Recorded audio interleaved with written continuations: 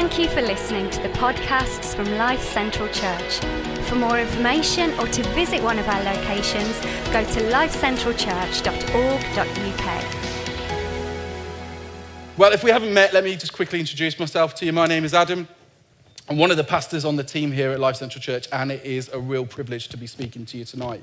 I kind of knew I was speaking late on Sunday, and I wasn't sure what I was going to speak on, and I had a little bit of a trial and an ordeal of what I was going to speak on. I decided what I was going to speak on, and then God said, no, I want you to speak on something different yesterday morning, so I had to rewrite what I was going to do, and I really believe this is from God for us, and so I actually want to speak on trials.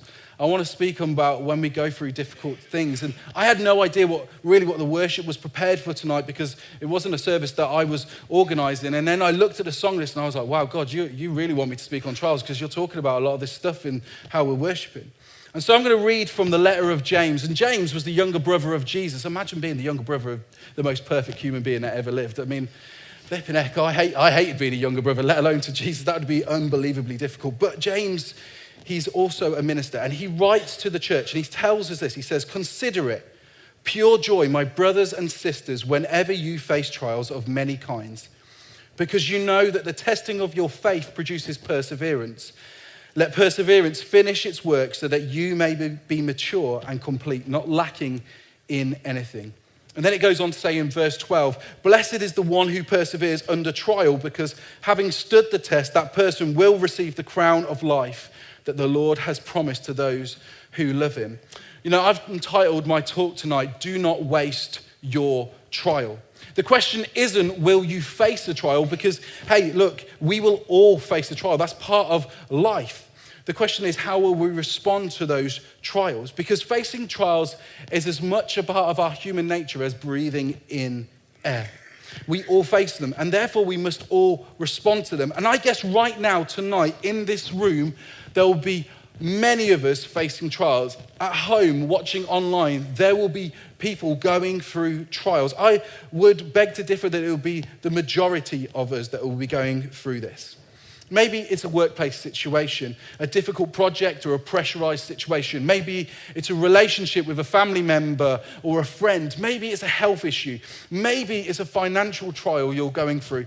Whatever it is, I'm sure that we'll be all facing different trials. Here's the thing. I face trials on a regular basis. And right now, I think I'm probably facing one myself. But how I respond to it will not only define me, but will define the people and those who are connected to it as well. And so it's really important that we respond to our trials in the right way. You see, Jesus, he never promised us that life would be perfect if you became a Christian. I run the Alpha course, and one of the first things that I say on Alpha is, if you become a Christian, your life will not be perfect. Actually, Jesus said that there will be trials and tribulations that you will face. But he says, take heart, because I have overcome those things in the world. You see, you can't choose your trials and what they are and when they come, but you can choose how you see your trials and how you respond to them.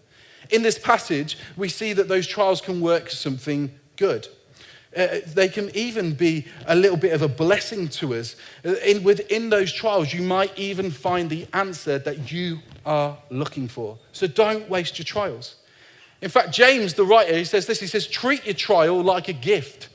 Now, you might be listening to this tonight and thinking, a gift? Are you mad? What's wrong with you? Like, the thing that I'm going through, you have no idea how difficult it is. It is so difficult and so painful. There is no way that I'm treating this like a gift. It's more like a curse. But, you know, how you see your trial, it often determines how we respond to a trial.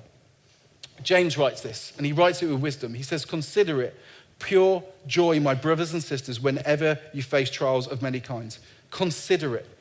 In other words, frame it, think about it. When we consider something, we ponder over it. When you go to an art museum and you see a beautiful piece of art framed, you consider it. You take time to consider the different elements of it and aspects of it. And when you consider it in a different way, your response to it will change. You see, the Message translation says this, consider it a sheer gift, friends, when tests and challenges come at you from all sides. It may not feel like a gift. It may not feel like joy. It may not be a good thing in upon itself. It might not even be something that you would even wish upon your worst enemy. but we can consider it differently and frame it differently and treat it in a way that helps our response to be different. You see, the process of considering it and responding to it is really important because it can have effect upon us and those around us. The risk is if we don't look at it as a gift, we will see it as a curse, and we won't learn from it and grow from it. The question often is it a problem to solve or a tension to manage? Because they are two very different things, and they cause us to frame it in very different ways and respond to it, therefore, in different ways. James says, when you face trials, not if you face trials. Not you might, but when you face trials. I will face trials. This means that just because you're facing a trial, and this is important, it does not mean God is angry at you. It does not mean you've done something wrong. Just because we face trials, it doesn't mean that we don't have hope for the future.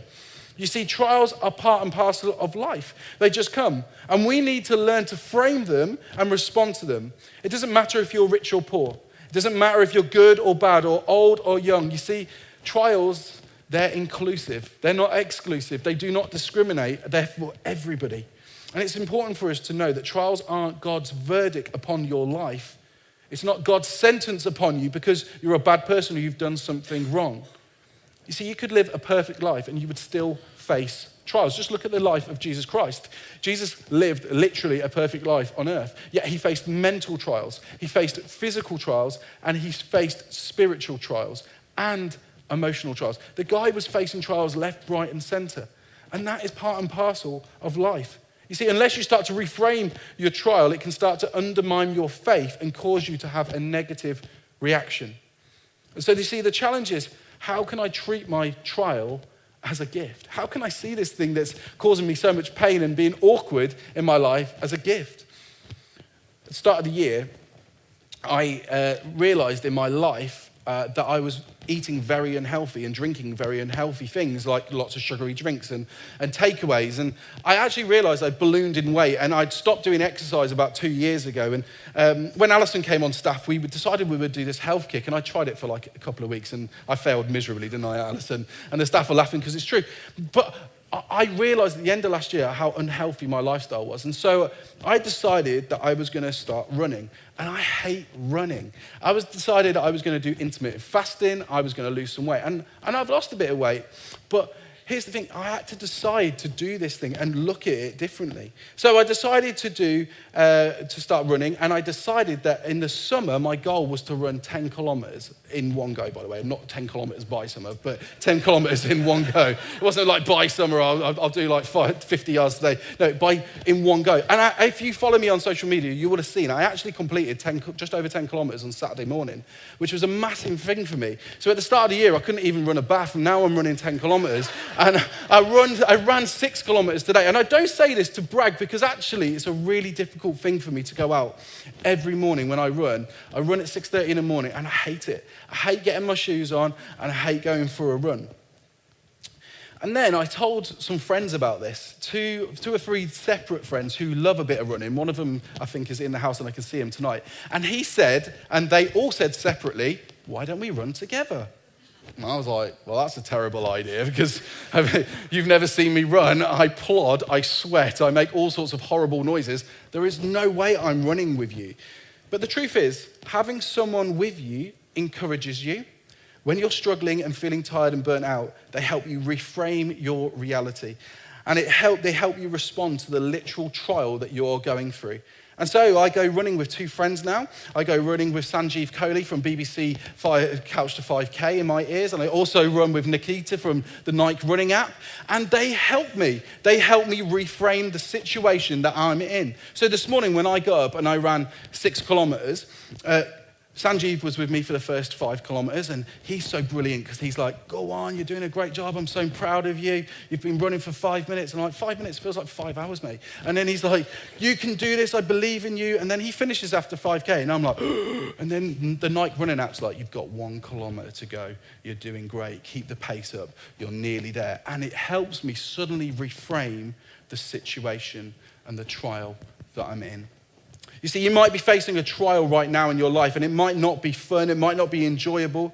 You might wish it wasn't there, but if Jesus is right next to you, that changes the dynamic and the way that you see it. It changes how you can frame it. You can say, you are with me in this, Jesus. You're in me, Holy Spirit, and you're through this situation. And I can face this, and I can reframe it and start to treat it as a gift. Not because it's enjoyable or it's good as a good thing in itself, but because good things can be drawn out of it. You see, I hate running, but I see the good things that are being drawn out of it. I'm getting fitter and healthier. I'm losing weight. My mental health is getting better, but I still flipping hate it. You see, some of the trials we face don't make sense, but I'd rather experience them with Jesus at my side, because this is really important, guys. Hear this. Joy is not the absence of suffering, but the presence of Jesus. It's not the absence of suffering, and we mistake that, but it is the presence of Jesus in our lives, which means trials can become a gift because it will push you closer to him. That doesn't mean it's a nice experience at times, or it's something that we have to fake over and have that fake smile like, life's perfect, yeah, I'm totally fine. But because life isn't like that. Let's get real. Life is tough at times. But it does mean we can reframe our trials and see it in the light of who Jesus is, rather than reassess the truth of who Jesus is in the light of our trials. It may have been used to harm you, but he can use it to bring good to you. He can use it to build you and help you. And when we reframe these things, it changes our outlook on life and society that we're part of. I hate running. I've said this a number of times. I even hate putting on my running shoes. I bought some new running shoes the other day, and I was like, I don't even spend this much money on my normal shoes, let alone running shoes. Well, who does this? But I can see the good coming out of it, and it's helping me reframe it. It's helping me see this trial no longer as a trial, but as a gift to my body and to me. You see, trials will either shake your faith or strengthen your faith. It will either pull you closer or push you away. The difference is how we reframe it. Don't waste your trial. Make the decision to reframe your trial and see it in a different light. Not because you enjoy the pain, but because of what it signifies. You see, I have to remind myself on a daily basis that God loves me. Even in the most confusing and painful of times in my life, it still means that God loves me and he's committed to me. And the same goes for you. You see, he turns our trials into our testimony. And my trial isn't a punishment to be resented, but it is a gift to be received. Treat your trial like a gift. The other way is seeing the blessing in the trial. That's what James tells us. He says there's a blessing within it. Trials aren't fun. They are upsetting and awkward and difficult, but they also work something in you of profound spiritual value. In a trial, God can teach you stuff that he can't teach you when you're not in that trial. When you're up against something, he will teach you something and a lesson to learn that you wouldn't learn if you were not going through that situation. James says this, he says, you know that the testing of your faith produces perseverance. Let perseverance finish its work so that you may be mature and complete, not lacking in anything. Then he goes on to say this, blessed is the one who perseveres under trial. Trials will produce perseverance. It will help you to keep going, and it will help you to grow and mature. In other words, you become richer. Obviously not financially. I wish that was true, because if that was true, I'd be running every day. But that's not true. But you become richer with knowledge and a deepness of your faith and understanding. So how do we do that? You see, I think we all feel anxious at times. And that's because at different times we all build ourselves and our lives on things that can change. For instance, our job statuses, our job situations, our finances, our health, our relationships. We can say, well, life's tough in one area of my life, but I've got it locked down in this area. It's absolutely fine. But what happens when those things get challenged or they change as a result of the trial that you face? Sometimes they can be little things, but other times they can be big things. Like for me, I remember 3 and a bit years ago, my brother said to me, he called me, he said, can you come over and hang out with me? And I said, yeah, and I went to see my brother. And my brother had looked like he'd been losing weight for a little bit, and we had been like, well, it's obviously stress. And he sat us down and said, I need to tell you something. And I said, yeah, what is it? He says, I'm not very well. And we were like, obviously, go and eat something. And he was like, I've got cancer. And we were like, what? And okay, yeah, well, we'll help you. And he was like, no, it's terminal. And we were like, well, okay, well, that's fine. Well, we can pull together. We're smart people. We can get all of the information that we can get together and we can help you. And he's like, no, that won't help. I'm like, okay. So we don't have the knowledge of it. But if we pull together all our resources, all of our money, then surely we can get you to a specialist and you will get saved, right? And he's like, no, that won't help. And I'm like, well, what about this situation? And no, it won't help.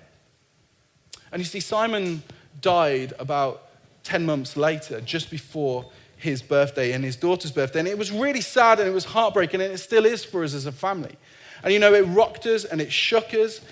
And the things that I relied upon, like my knowledge and wealth and other things around me, all of a sudden they didn't cut it anymore.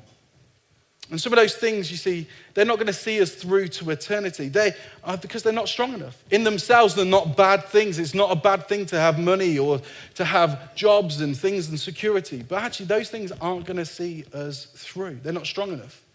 So how do we face those sorts of trials? How did I face that sort of trial? Well, you see, James writes, we need to persevere through this. And through this trial that I faced, and I still face it about his death, and I'm sure others have that feeling when they have had someone pass away. I had to learn to pray through my grief and my wounds and my tears. And that was really hard. There was moments where I didn't have words to say. I didn't know what to say to God. I had all these feelings and I didn't know what to do. And then I realized I wasn't feeding my soul with his word. And I thought, well, I don't know what to do here. And I tried listening to the Bible one year. It didn't really work for me. I tried reading my Bible and it didn't work for me. And then I was trying to worship and it was hurting me all the time. And I realized that I had to sing to my soul through this process.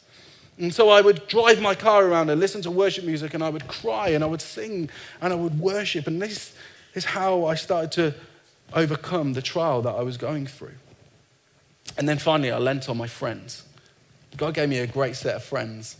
And I would encourage you, if you haven't got people that you can lean upon, go and find them right now. Because it's so important in these seasons of life when we go through trials that we can lean upon these people. A few years ago, I was a minister in training in Elim, and I was sat in a conference, and one of the sessions was get a next level set of friends. Go to the next level with your friends. And I just looked around and thought, I haven't got any. And then all of a sudden, God provided me with these 3 other ministers in training, and they're some of my best friends now. And we have a little WhatsApp group. We call ourselves Next Level. And those are the boys who helped me feed my soul with the word. They prayed for me when I couldn't pray. They helped me worship when I couldn't worship. And they listened to me when I needed to be listened to. You see, it's not easy. And I know that not everybody goes through that similar situation, but we all face trials. And I would encourage you, when you're going through a trial, to pray through your wounds, to feed your soul with his word. If you can't do that, use the Bible in 1 year or Lectio 365. There's loads of different apps out there. And worship in your pain, because God will do something with that. And then finally, lean on your friends.